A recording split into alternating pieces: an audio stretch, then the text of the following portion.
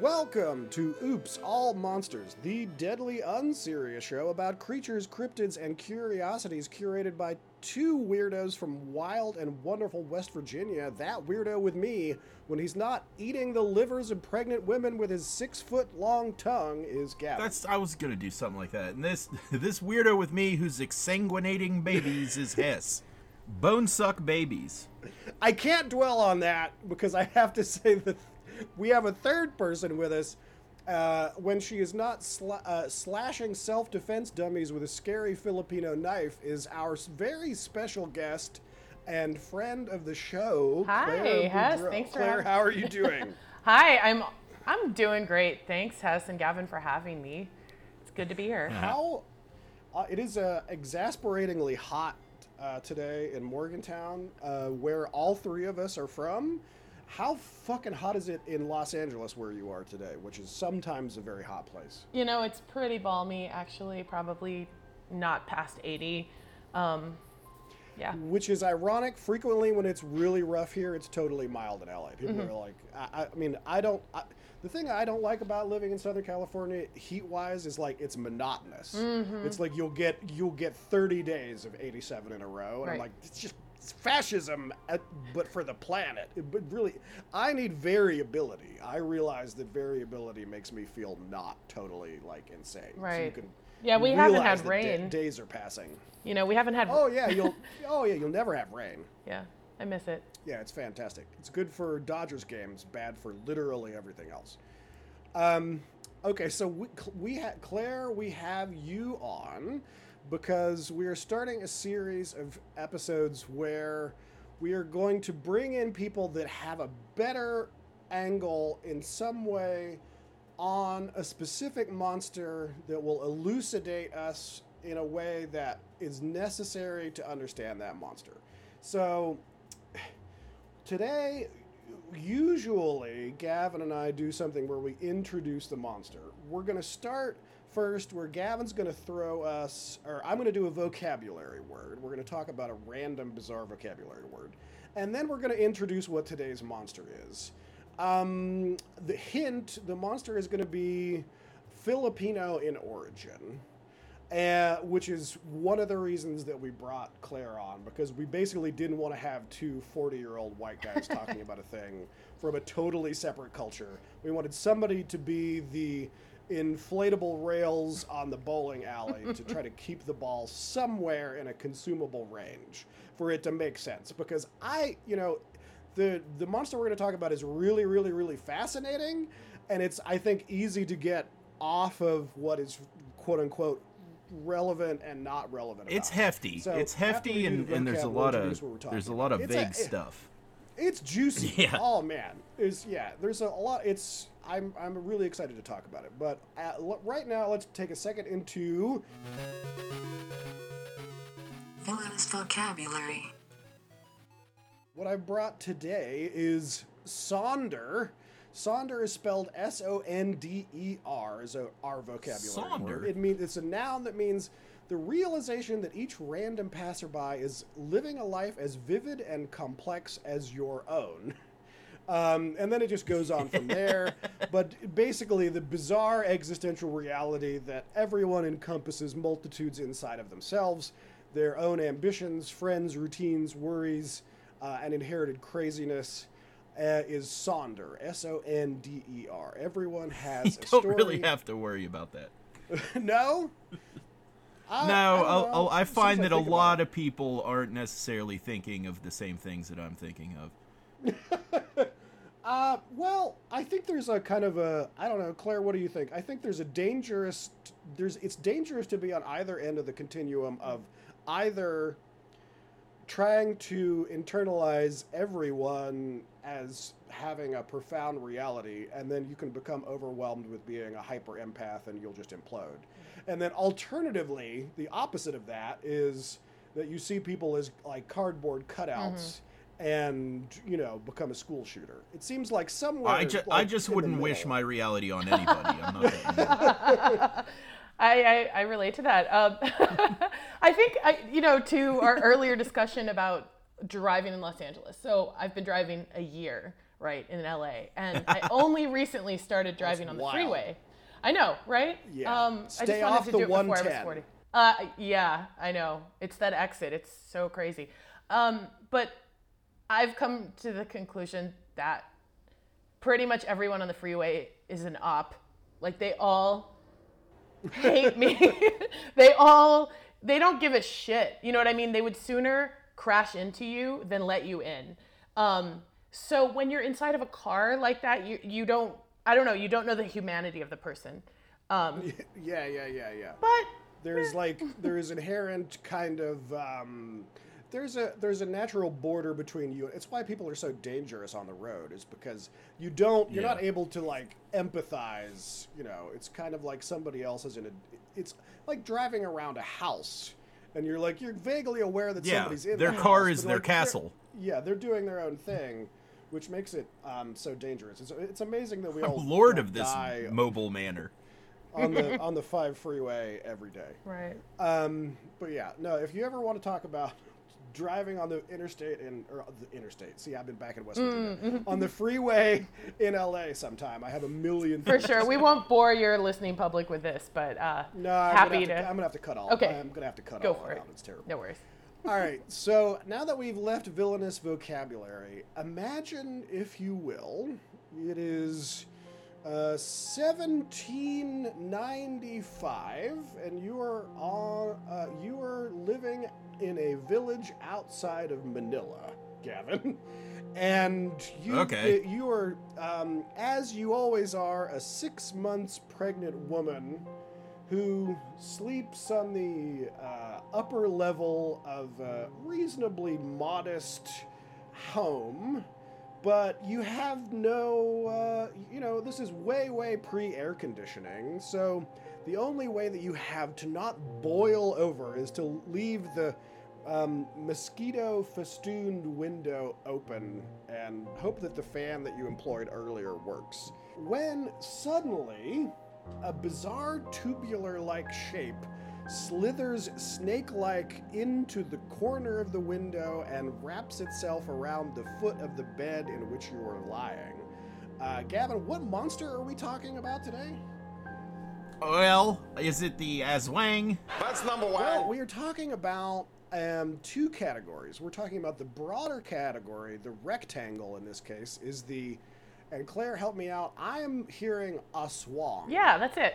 Aswang. Yeah. That's number one. Aswang. Yeah. Aswang. So your with your an accent emphasis is on the on the the wang. second syllable, Yeah, right? the wang. Yeah. And that's Aswang. number one. That's number one. Yeah, and it's like an it's not an A really on the back end. It's an So sound, the right? interesting thing Aswang. about Tagalog and most of the Filipino languages, Tagalog being the one of the region that we're discussing, Manila, there's a lot of dialect and a lot of languages in that country, and in that country. But there are a lot of dialects and languages there, and the thing about Tagalog is that it's really phonetic, so pretty much everything is pronounced how it looks. Okay. Well, that's great for dumbass white English people. Because I noticed that it's not like Portuguese or like Welsh, where the word does totally not translate from Dude, the yeah. word that I'm looking at. Well, you know what I mean? Welsh- When I look at Filipino words, yeah, they kind Welsh. of come out like I can make a strike at them. Yeah. And usually come out within like 90%. Yeah, for sure. You I just mean, did. I'm sure. Yeah, I watched a couple of videos. Well, but, Welsh looks like dragon to me, so. Yeah, it's Welsh is fucking bananas. So Aswang, Aswang is a broader category, and I've been trying to categorize the category. To me, it's almost like Aswang is kind of like either like fairy or zombie within the context of like U.S. lore, in the sense that it contains a series of like 5 or 6 different subcategories that are similar but definitely distinct. Does that make sense? So, Right. yes. I want to say it's more on the evil end of the spectrum. Oh yeah. I'd put it way more into demons Yeah. than fae. I just meant like structurally.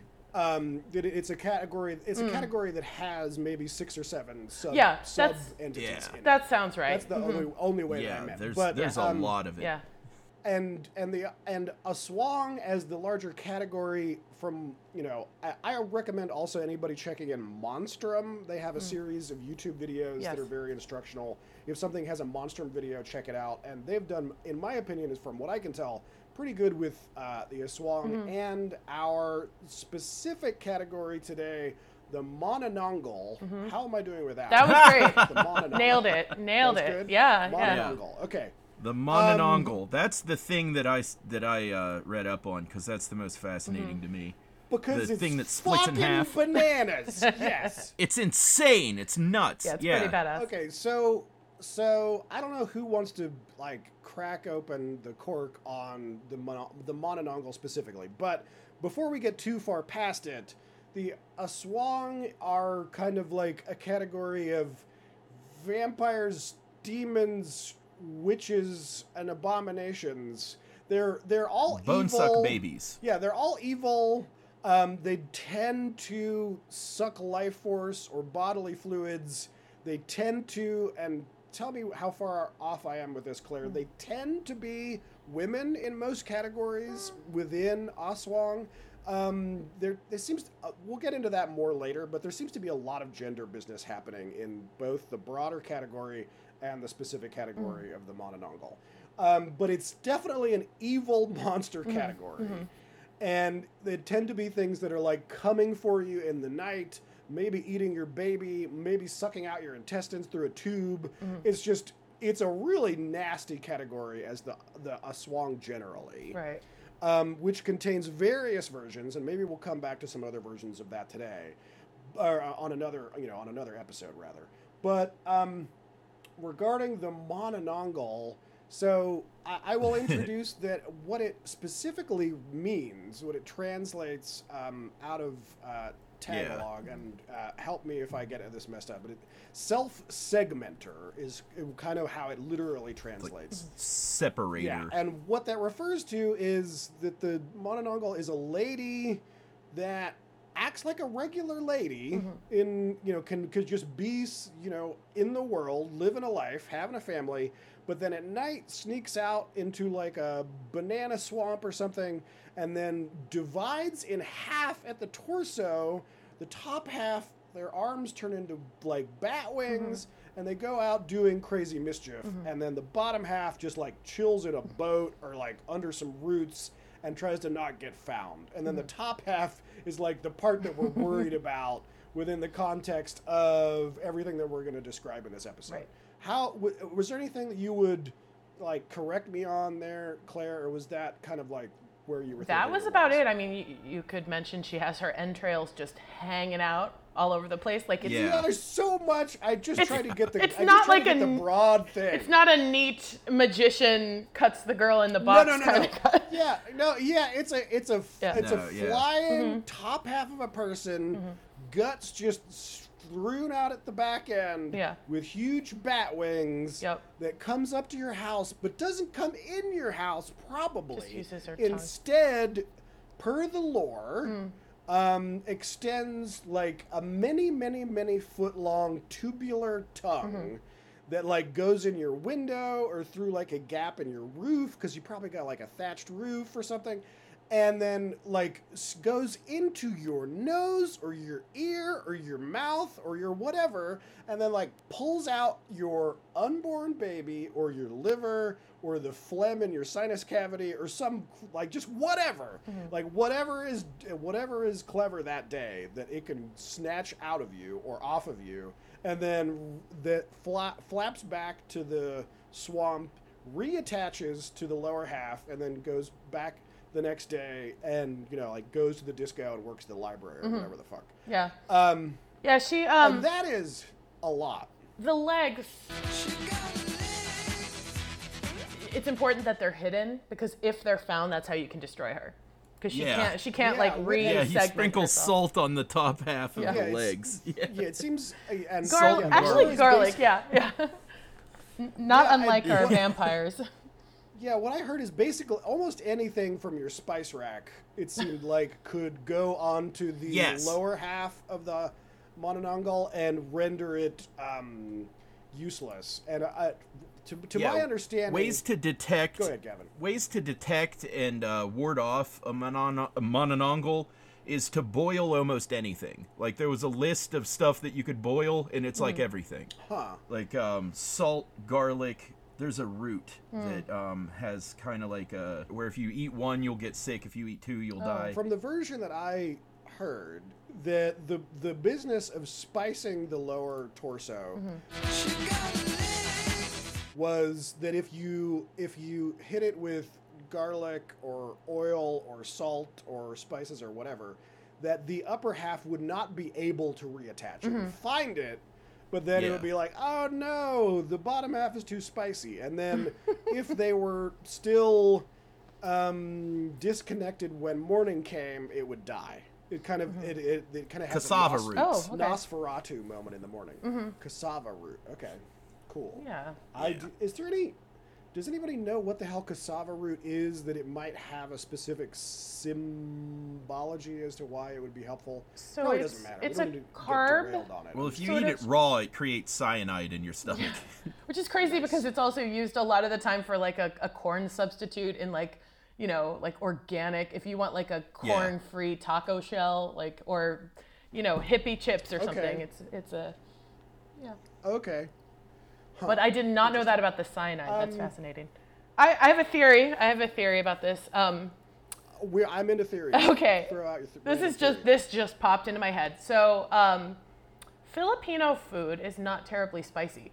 Although we share DNA with Malaysians and South Asians. You know, there was just so much colonization and so much travel. You know, like the Polynesians passed through, the Chinese obviously passed through, the Spanish, blah blah blah. It's just a melting pot, but we never really cottoned to spicy food. So it's not going to be like India or Thailand where there's a lot of spicy food. So maybe there's something to that. Maybe we just don't like it. Maybe she doesn't like it. Yeah. Gavin and I talked somewhat extensively about Gavin. Why did it come up on an episode we were talking about Jollibee? Jollibees. Because Blanca, the Blanca episode that I'm doing from Blanca from Street Fighter, the guy who is in charge of Blanca right now carries around a little toy of Blanca that came from it was a like Jollibee's a Happy Meal. I Yeah. love like it. special promotional Blanca. Go figure. That's amazing.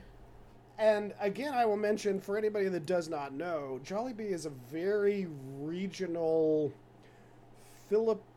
Filipino-based fast food restaurant that is mostly in Los Angeles, to my awareness.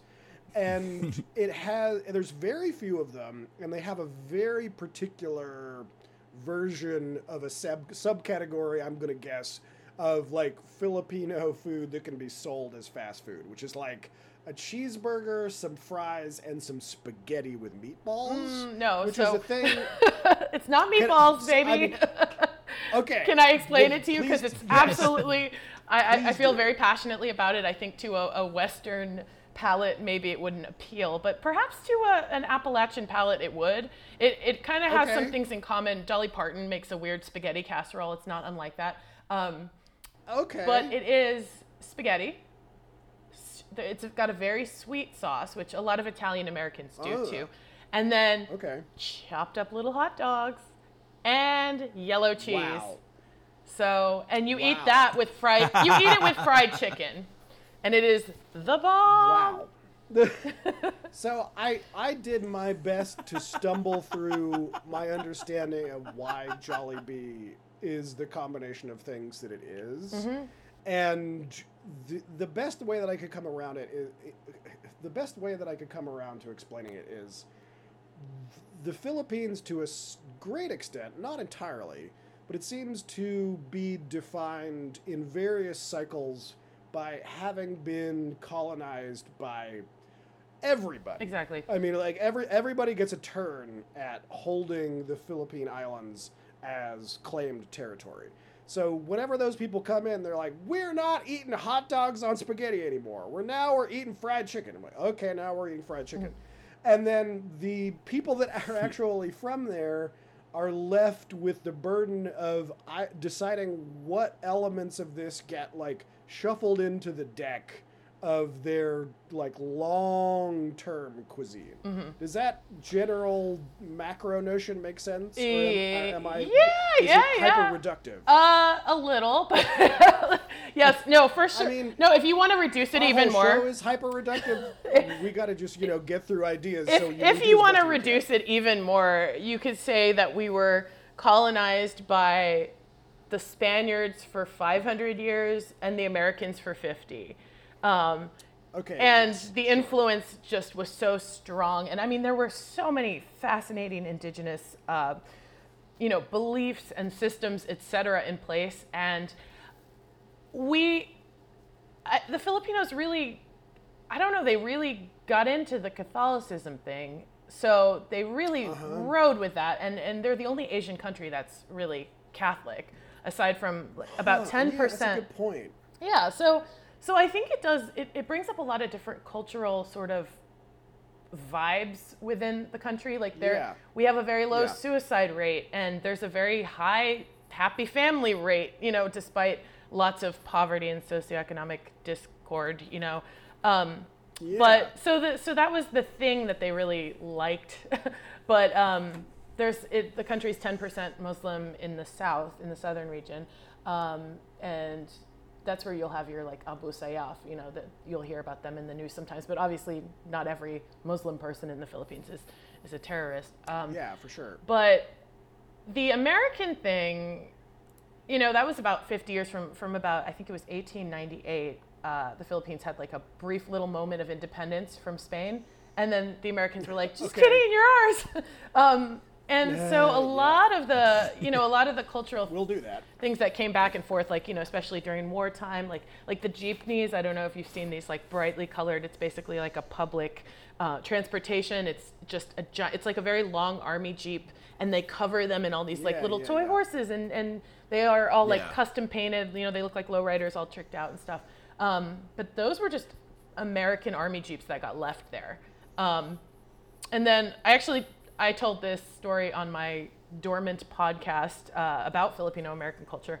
But this one's interesting because, being a West Virginian, there's a lot of crossover with this one. So the American soldier, so the word in the Philippines for the mountains or the forest is bundok, which the American soldiers took back home and made the boondocks. So that's where that came from. Huh. So, I mean, I went from the boondock to the boondocks, basically. Yeah. Well, that's amazing. Something. That's awesome. Yeah. That's fascinating. One of the things that I think maybe subconsciously both Gavin and I had in the back of our mind when we were structuring the show, which we intentionally introduced to some degree with villainous vocabulary, but which keeps coming up in this show, is that monsters are culture and culture is language, and that the words that we end up using for these things are as important for anything else. We end up debating to a certain extent what is a monster, because we also have to understand what the parameters of the show are. Something like the Mononongol and the Aswang is pretty fucking easy to say it's definitely a monster.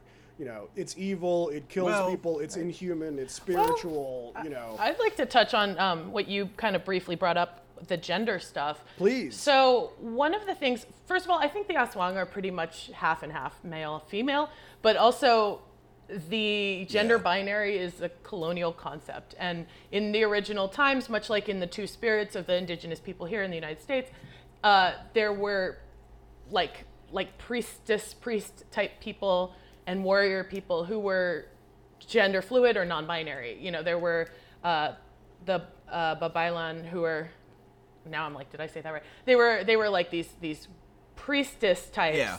And a lot of them were males who dressed in feminine clothing, or trans women, or etc. So as far as like the Aswang, they're kind of spread out over the genders. But the female characters, both goddesses as well as the demons or the evil forces, usually are acting from a place of being like jilted. So the Aswang, the reason she preys on unborn babies, or oftentimes like the bridegroom of a wedding, is because she was jilted. So that gives me a bit of empathy for her, because I've been there. But basically, like, yeah, she either like lost her own baby, or she was left at the altar. I think that's the main story, was that she was left at the altar. So she's like, "Fuck you, bitch! I'm eating your man." So and then like there's another legend about there's a goddess, Maria McKeeling, who is a benevolent goddess, but much like sort of your Greek goddess Hera. Right? That's a Greek one, right? Not the Roman one. Yeah. Zeus's jealous wife. It's kind of the same thing. Mm-hmm. Like she was, she's being bad because men started this shit. Because a man left her or something happened. And so that's why she's bitter. It's not just like for sport. Like it's really for revenge. So unfortunately, really old female gods basically would have no screen time without jealousy as like a move. You know what I mean? But the men drove us to it. I get it. It's just, it's obvious who was writing these scrolls to a certain extent, I guess is what I mean to say.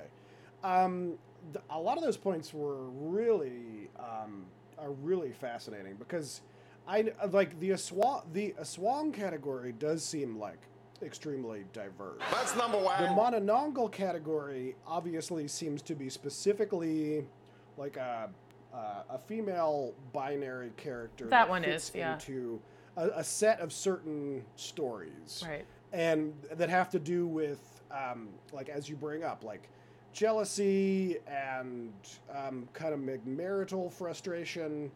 Let me propose this theory that's not mine. I'm gonna steal this one from the Monstrum people, because, and they even put this out there as a theory. They said that that this was conjecture, honestly. So it's really truly an idea, but that, like you referred to in a factual way, that the indigenous people had a much more, and this is frequently the case with colonization, diverse gender sense before the goddamn Catholics showed up with their horses and guns. And the Catholics said, there's two genders, they fuck to make babies, and that's the story, or we'll kill you. And so everybody that was a witch doctor or a shaman or like a two-spirit gender, or somebody that had a special shamanic role that fit outside of the standard, like, nuclear family, have sex to make babies binary paradigm, was demonized into being a witch, or being a vampire, or being some kind of other, and that to a certain extent, not to make it a one-to-one, but that perhaps some of these Aswang were either proliferated or invented to demonize the characters that previously had sexual, political, and religious power that had to be disenfranchised in order for the Catholic hegemony to totally win the long-term game. Absolutely. I just said a whole lot of shit. No, that's absolutely, that resonates for me. Absolutely. The shamans and spiritual advisor people definitely went underground. They had to. And yeah, for sure. Most of the non-binary or trans people who were practicing that moved away from it. I think you nailed it, honestly. I think that is it. So many of the beliefs and practices had to go underground because the Spaniards will just straight up kill you for it. They wanted to bury all of that. They wanted to beat, just like here, they wanted to beat the savage out of you. And, that's what colonialism is. So absolutely, that's what it is. To quote an indie rock band, we will decide what will and will not be, and we will do so with our flintlock pistols and funny metal hats. I mean, they right? fought him. You know, I don't know if you know about Lapu Lapu, but when I super don't. I super do not know about the history of colonization Right. of that I the think island. that So could be for honestly, another. really, That could I be for do- another time. But Yeah, we might. Yeah, that's probably its own but podcast. yeah, I with a mean, different they name. fought back. You know, the original peoples, they fought back. Yeah, good. They killed well, good. Magellan. That too. Yeah. That's who Lapu Lapu is. Yeah. Yeah, he's the Magellan Slayer. I was gonna say Yeah. actually when you were talking about that, Yeah. Hess, is that she literally separates from the waist up. So her pelvis. Yes. So she's like Lady Macbeth. You know what? Unsex me here, come spirits that tend on mortal thoughts. Unsex me here. She's asking Yeah. to be like relieved of her femininity so she can go do an evil thing, which is what Lady Macbeth is asking for. I can't believe I just busted that out, but theater kid. But yeah, so she's basically like bisecting herself so that she doesn't have her female organs anymore, and she can go off and, you know, do murders. I really like that point. And then Gavin, after I say this, I'm curious what you're gonna have to say about it. But like, the thought that I have is, and they brought this up on Monstrum as well, which is, it seems as if in an era where these histories or myths are being codified, that creating a monster that like does literally leave its sexuality behind while it goes and does its misdeeds, so both somehow it kind of like it totally removes the sexual aspect from the monster in a way that relieves you of that anxiety in one way, that kind of like gives you it actually kind of gives you some leash, some rope to talk about it, because you know it's not secretly banging the people in the house while it's eating their like livers or brains or whatever. What right? that tongue do? But also, it's like a complete sexual assault. You know, I mean, it's certainly a Cronenbergian bodily assault that is grotesque and nightmarish in a totally different way, and it's kind of superseding our traditional sense of like. I mean, we're almost porting over a kind of. I don't know, like a new rape mechanism for a female character. Does that make sense? Because there's so much emphasis on this, like super long phallic-like tube tongue thing That's number one. that is like going into your orifices Yeah. and stealing stuff. It has a very like xenomorph, Ripley alien being like sexually abused by the monster in a state of vulnerability aspect to it that does make it like truly terrifying, and in a way that makes the gender of it complex rather.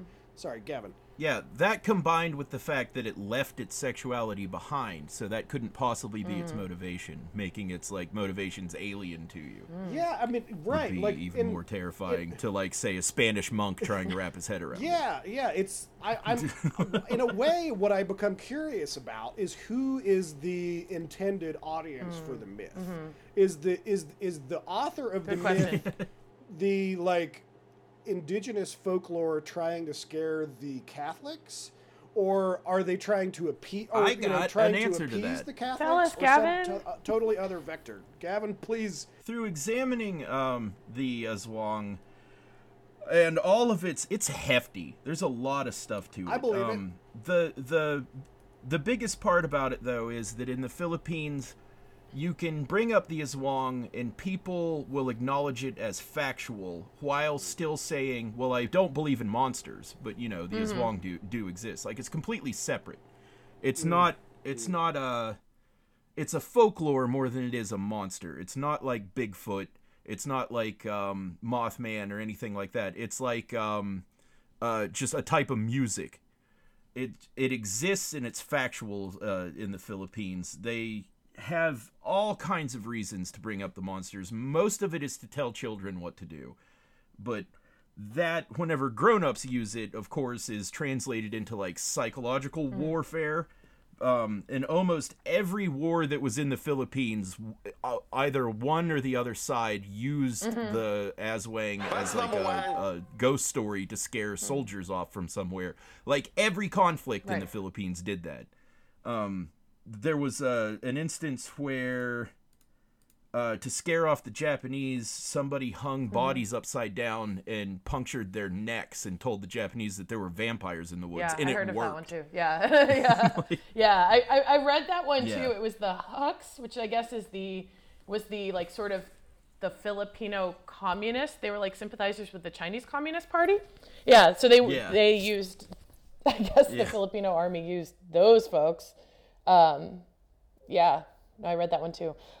Have you guys seen Chese on Netflix? It's based on a comic book. Oh no, I know what it is, but I have not. I ran into it. It's based off of is the original graphic novel Yes. Filipino? Yes, it is. Yeah. Okay, cool. And it. No, I haven't seen. Well, full disclosure, I just started watching it on my lunch break so I could talk about it because I Okay. thought maybe I would get some insight. Oh. And I did, in fact, get some Okay. insight. So, Okay. I have not encountered the Manananggal yet in this series. I think she just kind of is in the background in one episode, but the series, it's really good so far. And what you're gonna see, and I think this is kind of to your point, so the Philippines government is very corrupt. I don't know if you're following the recent elections, but they just elected Marcos's son. And their last president was basically the Trump of the Philippines. So Yeah, there's a Things real are like corrupt. very very short cycle of like the king is dead, long live the king cycle that they have there. Kinda like here, And I mean, yeah. it seems like a small enough.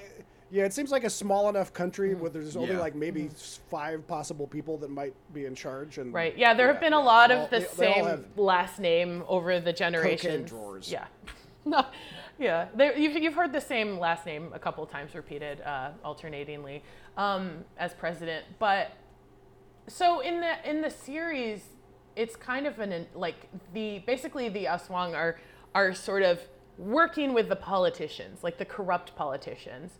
So I don't know, it's a good analogy for the corruption there and sort of evil that occurs within the government there. But it's a Yeah, good show. You should check mean, it out. It does explain a lot of these things.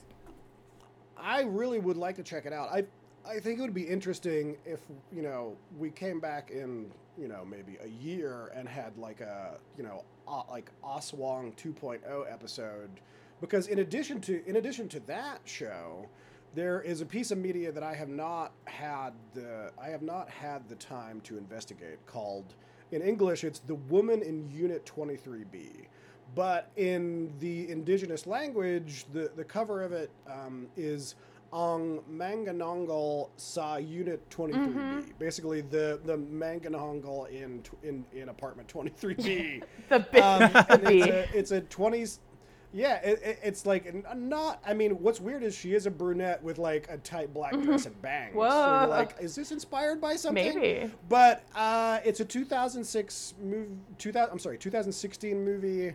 It looks like it was made fairly cheap, but it looks like everybody in it is probably Filipino. It's probably made in the country. It stars Jenna Lee, I'm going to say Xuan Su and Prime Cruz. Okay. I'm sorry, no. Or the writers are Jenna Lee, Xuan Su, and Prime Cruz, who is also the director. And I'm just going to say, I don't know anything about him. I'm not going to endorse him as a candidate for vice president, but the name Prime Cruz Pretty badass. is a very strong director name. I have no idea if this movie is total trash. On IMDb, it has a 6.1 Okay. approval rating. Yeah. So maybe we'll all do a weird, Let's watch it. Filipino monster movie, marathon sometime, and come back and say what we think about that, putting it in context. But that's an extra credit for another time. Yeah, Amazon it Prime actually seems- has a bunch of deep cuts. Like I saw one called Manananggal in Manila from maybe 97? Yeah, but it felt like 88. Yeah. You saw it or did you? Yeah. Yeah. No, I didn't. Yeah. I Yeah, saw that. I I saw that's that the it movie I existed. watched. I did not watch it. Yeah, No, it's It's nostalgic. My prejudice, I have to admit that my prejudice was such that I just didn't think that there was going to be media on this topic, and then there is. It's just a very, it's just a very tight little lane of media. Some of which has been made within the last, 7. I want you to set aside your prejudice and watch a good Filipino movie.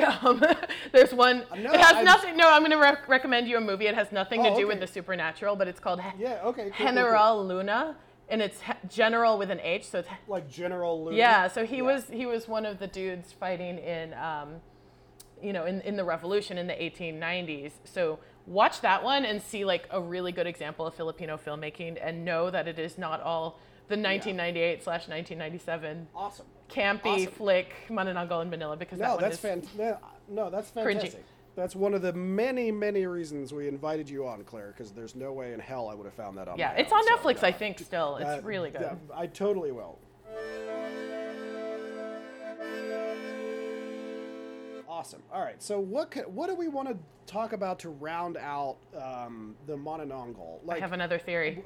This is real. Okay, hit us. Okay. Hit us as hard as you can with this. Here theory. is the one that just popped up for me. So you may recall on the internet recently, a giant flying fox bat was going viral. There was a photo. You remember, Gavin? There was a photo. There was a photo of a bat, hanging. I think it was dead, hanging upside down next to a man, and the bat was like 4'11" or something. It was big as fuck. So holy shit! Yeah. Yeah. Okay. Google it. Yeah. Yeah, the flying fox bat is one of the things that came up in my research that could explain the Aswang. Like the flying fox bat, beetle noises, religious propaganda. There's a terrible genetic disease called XDP that seems to be localized in the Philippines that makes people kind of like twitch and move around like zombies, and it's only just now been like discovered recently. Misunderstanding of psychological disorders, and ultimately blaming somebody for all the bad shit, like the village weirdo. But yeah, the giant flying fox bat. That's what it looks like. No go on, worries. Claire. No, Sorry, thank you for that. Now I'm gonna Yeah. get down a K-hole and horrify myself with this disease that I've never heard of. Sounds. But what that'll be my evening. Okay. Well, it basically just I was thinking about how our Mothman was often confused for the crane. What's the name of it? The one with the crane with the red eyes. It's a Sandhill crane. Sandhill crane. It's not indigenous to West Virginia, but they have made the point that through its very complex migrations that you could run into a sandhill crane in West Virginia. Got it. We don't have them around here, and there but were it's like possible. 3 abandoned bird sanctuaries. Ooh. There you go. There's so many good abandoned help. things Yeah, there were like 3 abandoned bird in sanctuaries. West Virginia. Yeah. Huh. We Well, I mean, I will say I'm going to take the counter factual to the position that Gavin usually has, and in this episode declare that Mothman is absolutely, unmitigatedly, definitely real. So, just by the way. Yeah. Oh, yeah. Unlike everything else that we talk about I'm on just the show. explaining. Mothman is definitely real. I'm just explaining that Richard Gere movie. That I refused. I will not. I have not watched it. I will not watch it. Maybe as like a Patreon feature for the show, I will watch that like abomination of a movie. You will lower yourself to that Richard for the Gere money of your is subscribers. He's too delicate of a himbo to be trudging around in Point Pleasant with his fucking loafers and his trench coat and his goddamn pleated pants. Get him out! This American Get somebody- gigolo. Yeah, can you see Richard Gere wearing fucking boots and tromping around the TNT area and looking for the Men in Black? No, it's because it's bullshit and didn't happen. Too handsome. Get him out of here. Canceled. I cannot do it with Richard Gere in my Mothman story. It's just the wrong combination of things. I have to put my foot down somewhere. Appreciate it. I had an important thought here. Oh, this isn't totally a tangent, but I'm going to try to make it really short. Claire, have you ever heard of either Root of Evil, Root of Evil is a podcast that is based off of yes. I know exactly what you're going to tell me. It's about the killer of the Black Dahlia killer George and how Hurdell. he moved to the Philippines and he possibly did the Chop Chop Lady murder. Is that what you were going to tell me? So, that is exactly what I was going to Awesome. say. So factually, there is a guy named George Hodel who was looked at by the LAPD for a series of murders in a bunch of areas, primarily in Los Angeles in the 1950s and 60s. At which point Hess's connection to the call drops, and Gavin and Claire continue discussing more interesting issues without him for a few moments. Like, there's big pig Aswongs, there's big awesome. dog Aswongs, there's crying baby Yeah, Aswongs. the baby one is terrifying. Just baby kinds of baby stuff. monster anything is Yeah. just like, oh god, like. That's why I kept calling it a bone suck baby, which is Oh yeah. funny. That comes from my aunt, who was crazy, and my aunt used to tell ghost Wow. stories that she made up Wow. to us when we were kids. And one of the ghosts was called Gunga, who rode in a wheelchair and would like attach himself to your car. And Gunga took care of this feral child called Bone Suck Baby, who would wait in gopher holes for cows to come by, and he would jump up and suck the bones out of the cows. And like every time we went to the drive-in in Carmichael's, he would say like, "Is Gunga on the back of the car? this. Bone Suck Baby's Is with this, him." is this all And it written would scare down the somewhere? crap Because out of this it, is yeah. incredible, like Appalachian folklore. Like I hope that you've written this down or chronicled this somehow because it's. Oh yeah, absolutely. Gunga and Bone Suck Baby and the Vagabode. The Vagabode rides a headless horse, and travels 79 and 19. I get off of the chat for 30. I get off of the channel for 30 seconds, and Gavin has ridden you all the way down. I'm Mount here for Morris it. on- I'm clinging to the mane of the headless horse, and I Personal love a monsters. personal mythology, and I love a crazy auntie, and like it's just I am here for it. And let me know which episode it's like further delved into because I want to catch up because I know it's in there. Okay, excellent. Well, you're in the right place. Okay. Well, I don't know. where George I got Hodel. cut- It was so cut good. Off in my Yeah. rant about George Hodel being George the, Hodel. Yeah, keep going. So he was basically, it's almost certain that he did a bunch of murders in Los Angeles in the 50s and 60s. And then, in order to escape the ramifications of those murders, he was a very successful doctor, so he just fucked off to Manila for like 10 or so years. And the theory is that he did those extremely, extremely high-profile killings that were never explained in Manila in, I think it was the 70s or late 60s. I don't remember. But, like, there were these 4 or 5 really, really high-profile murders of these women that were dismembered and left in sections in just, like, like alleyways.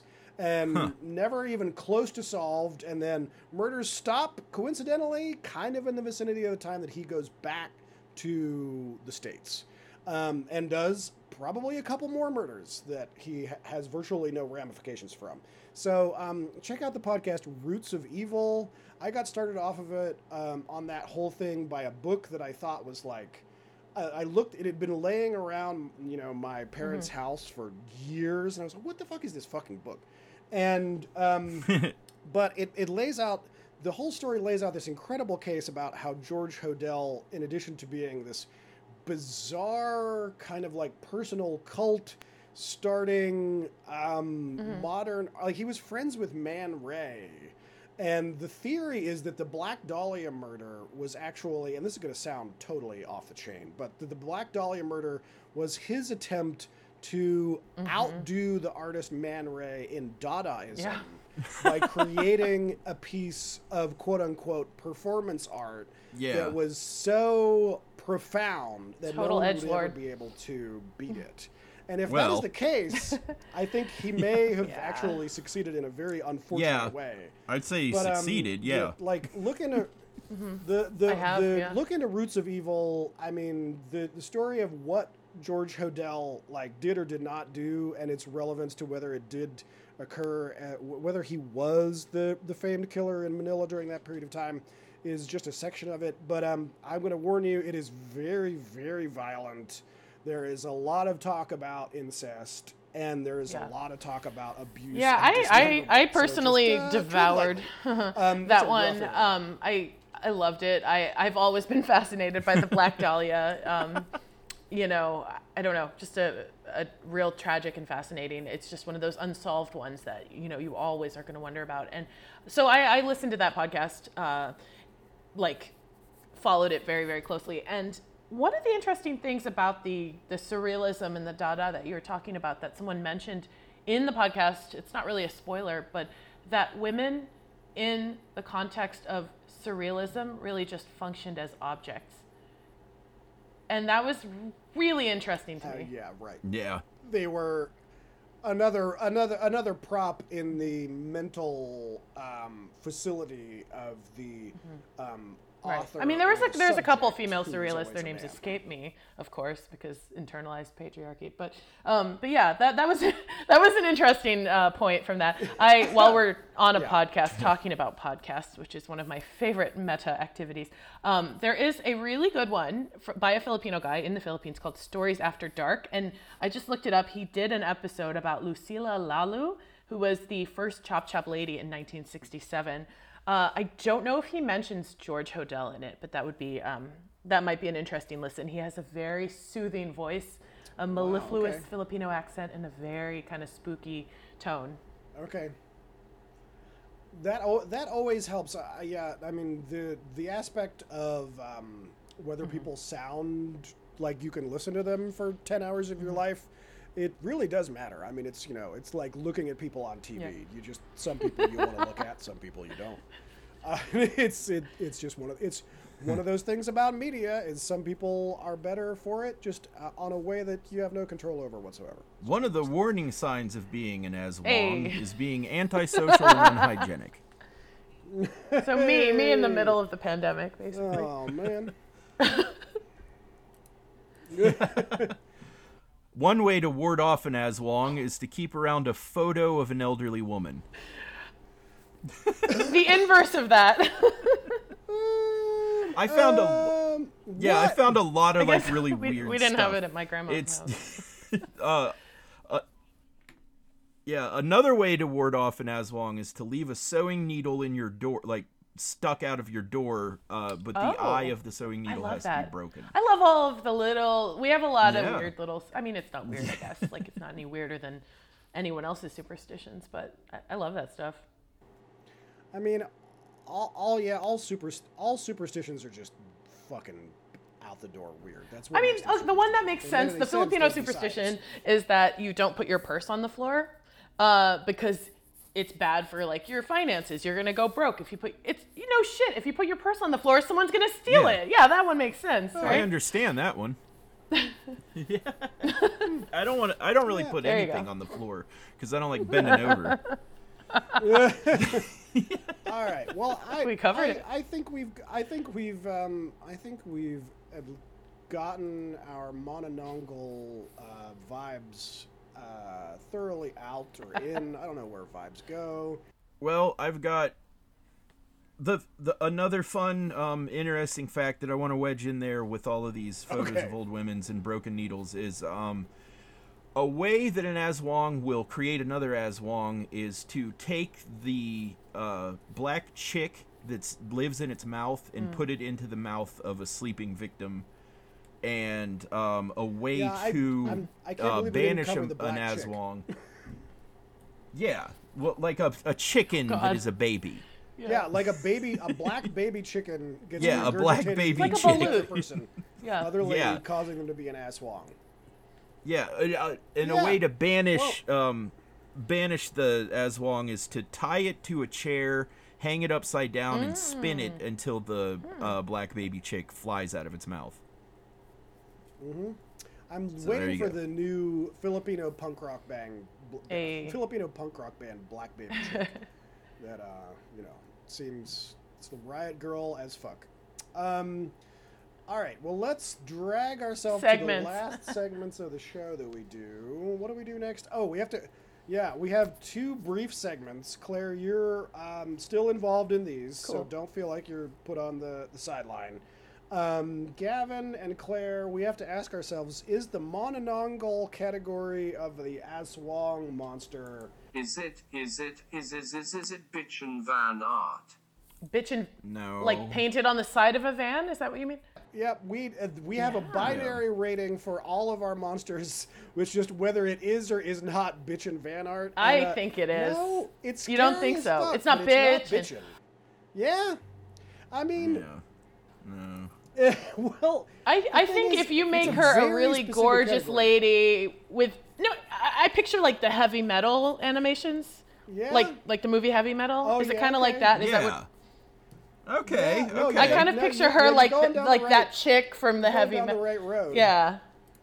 Like with the sword. No, I see mean, what she And means if you there. make I a know real what you mean. if you make a real booby and you make her pretty with her hair and her like sort of Yeah. evil vampire looking wings, like I Get think her it all- could be Oh my badass. God. Boobish, yeah. It would be Yeah. it would be the hardest flex of a van art I could possibly imagine. Maybe Like, I am maybe not there's talking to flames that. I am instead of not talking to entrails. that guy at the convention.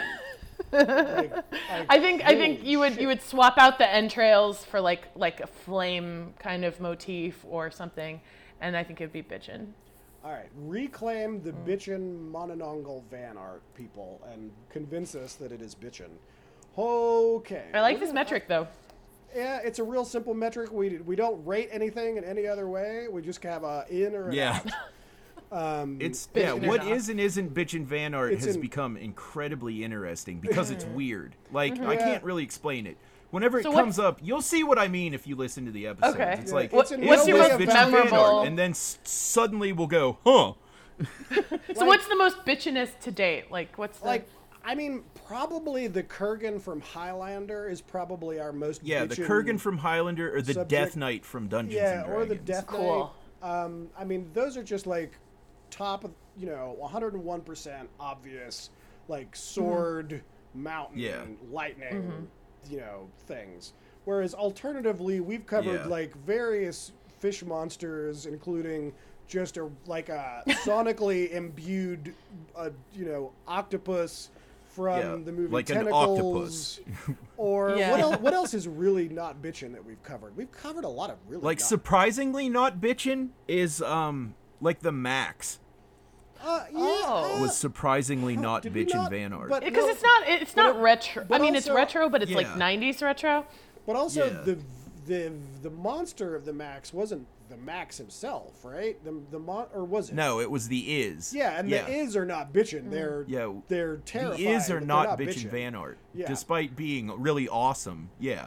I don't know. It's a So like that's kind of the dynamic that impresses me is Yeah, that it's a some things really you would think would confusing be and like arbitrary bitchin' category. art is Yeah. not bitchin' van art. I think it's just like the interpret. Okay, so I just like looked up the poster for Heavy Metal 1981, and it's like I just picture her like here's her body, and the wings look like this dragon guy or whatever. Oh no, you've got it. I don't know. It made sense to us I think it's immediately. up Yeah, to you the got said it. Yeah.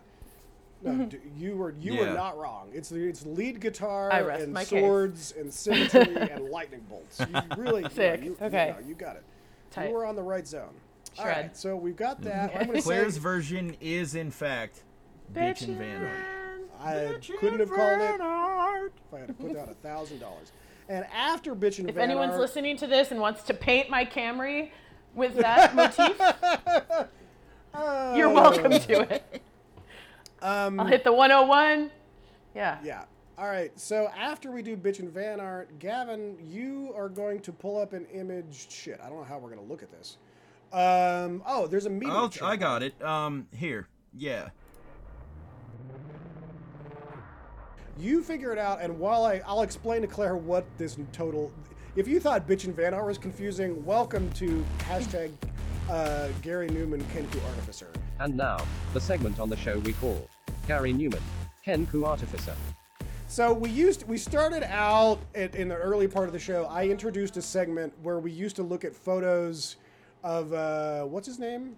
Who was the guy that we originally did photos Nick of? Cave. Yeah.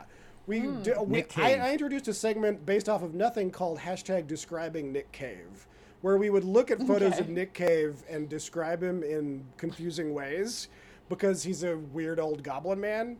And this has evolved to basically us looking at photos of weird celebrities and causing us to have to ruminate on how the photos affect us and how these people come off.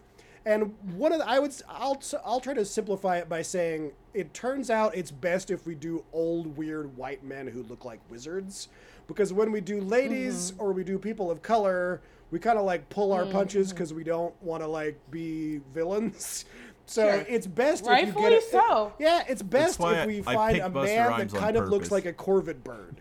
Yeah, I mean, I will say that Busta Rhymes was kind of like a edge case where I really did enjoy the topic, but I still didn't want to call Busta Rhymes anything too. You didn't want to call him a meathead. Yeah, I mean, like Busta Rhymes is Oh, when he got all buff. I mean, Busta Rhymes is Yeah. a genuinely weird-looking person, which I don't think in any way has to do with his blackness per se. He's just a weird guy, but like it just made me like I was too cautious in calling him words. That's what it is. Whereas when I look Yeah, at he Gary knows how to Newman- wrap into a fisheye lens I- and make I don't- everybody feel weird. yeah. Yeah, when I look at pictures is of Gary Newman, I don't feel bad fantastic. about pointing out that he kind of looks like 72 crows wearing a trench coat. It seems like that's fine. That's totally on the menu of things that I can say. You know Like what I he's mean? giving me Here's Kris what it looks Jenner in like. this one in the upper right. Surrounded by Are his those daughter. his children Yeah. and dog? These Does he are have his little children? Newmans that he's biologically constructed. Yeah. Oh my God! At home with the Newmans. I'm just gonna Google this myself. So he's a girl At home with dad. the Newmans. Yeah, he's a thrice girl dad. Wow. All I see is what's her name? Kris Jenner. Like sure. he's got the haircut. Which to be fair, so do I right now, but he's got Kris Jenner. He's got some like smoky eye going on, and he's got his like voluptuous long-haired fillies. I mean, on terms of like, he's a momager. On terms of like cis dudes, Gary Newman like fucking invented the smoky eye. I mean, he's been like he's been doing that shit forever. One thing that we will not call Gary Newman is a poser.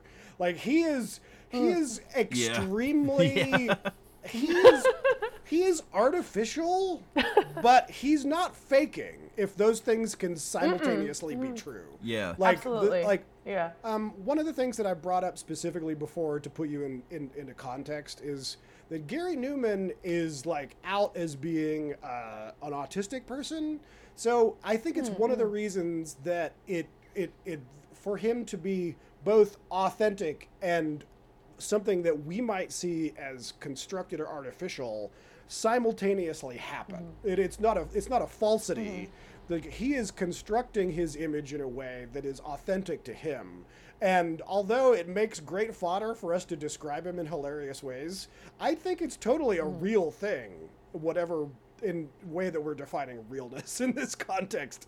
But man, I'm curious how many of his daughters like identify as being neurodivergent, because that's a lot of daughters wearing a lot of monochrome. What the fuck is at home with the Newmans? What is this? It's a feature in Telegraph magazine.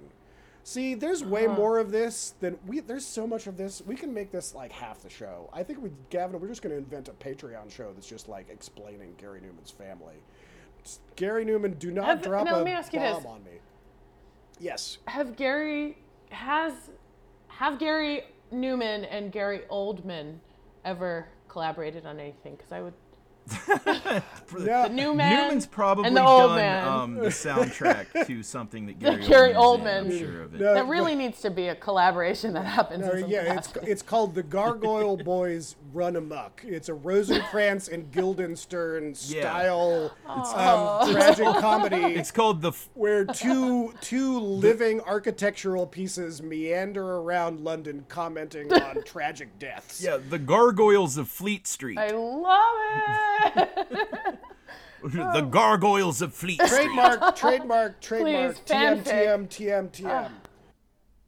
I'm writing to the Library of Congress right now for you guys.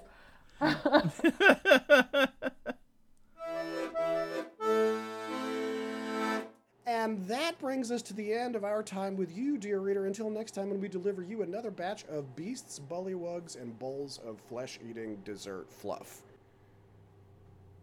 And if you'd be so kind as to tell a friend or support us by throwing Oops All Monsters a 5-star review on iTunes, that really does help, or whatever format that you happen to watch us on. You can also indulge in watching Gavin Longshanks on his Twitch channel by simply typing Gavin Longshanks into it. There's also a YouTube channel associated with that. Share an episode on your favorite social media if you would, and hit up our Instagram for the images that go along with each episode. And then comment on that Instagram. Engage that Instagram. Email us suggestions for monsters that we should cover. Send us role-playing game stories. Send us anything at all. The email address is oopsallmonsters@gmail.com. oopsallmonsters@gmail.com. And if you want to toss a coin into the potion fund, hit us up with a one-shot contribution at paypal.me/oopsallmonsters. Or if you're feeling really froggy, sign up at patreon.com/oopsallmonsters. Lastly, I have to thank my wonderful friend Katie for our incredible theme song. Her work as part of the duo The Darling Kathleens can be found on YouTube at The Darling Kathleens. And with that, I have been Hess. And I have been Gavin. And I remain Claire. Claire, how do you want... Claire, you have described yourself on the closing of this as a writer and retired rapper. Can you give us the @ for your Instagram and Twitter so people can find you if they're interested in what you were doing and want to keep the conversation going about this? Sure thing. You can find the Bon Mots on Twitter. It's Claire Luisa, the Spanish spelling, Biz. So it's CLAIRELUISABIZ. That's the Twitter. The Bon Mots and the Thought Shots are on Instagram. Same handle. Awesome. If you want to see my butt sometimes. Awesome. I knew you would do a better job at reciting all of that than I would, so... Oh, thank there you. we go. Please check Claire out. She is an amazing and hilarious person, and I am very much enjoying your updates of you beating things up with Filipino-style sticks, which is... Thank you. What is the name of that art? There's an art that... Sure. So just like everything else colonized there, it comes by many different names. So Kali is much like the Indian goddess or the Hindu goddess Kali. It does have the same root. So it shares the same root. So that's one of the names. The other name is Arnis, which is from the Spanish word for arms, I think, as in weapons. And then Eskrima is the indigenous Filipino word. So Amazing.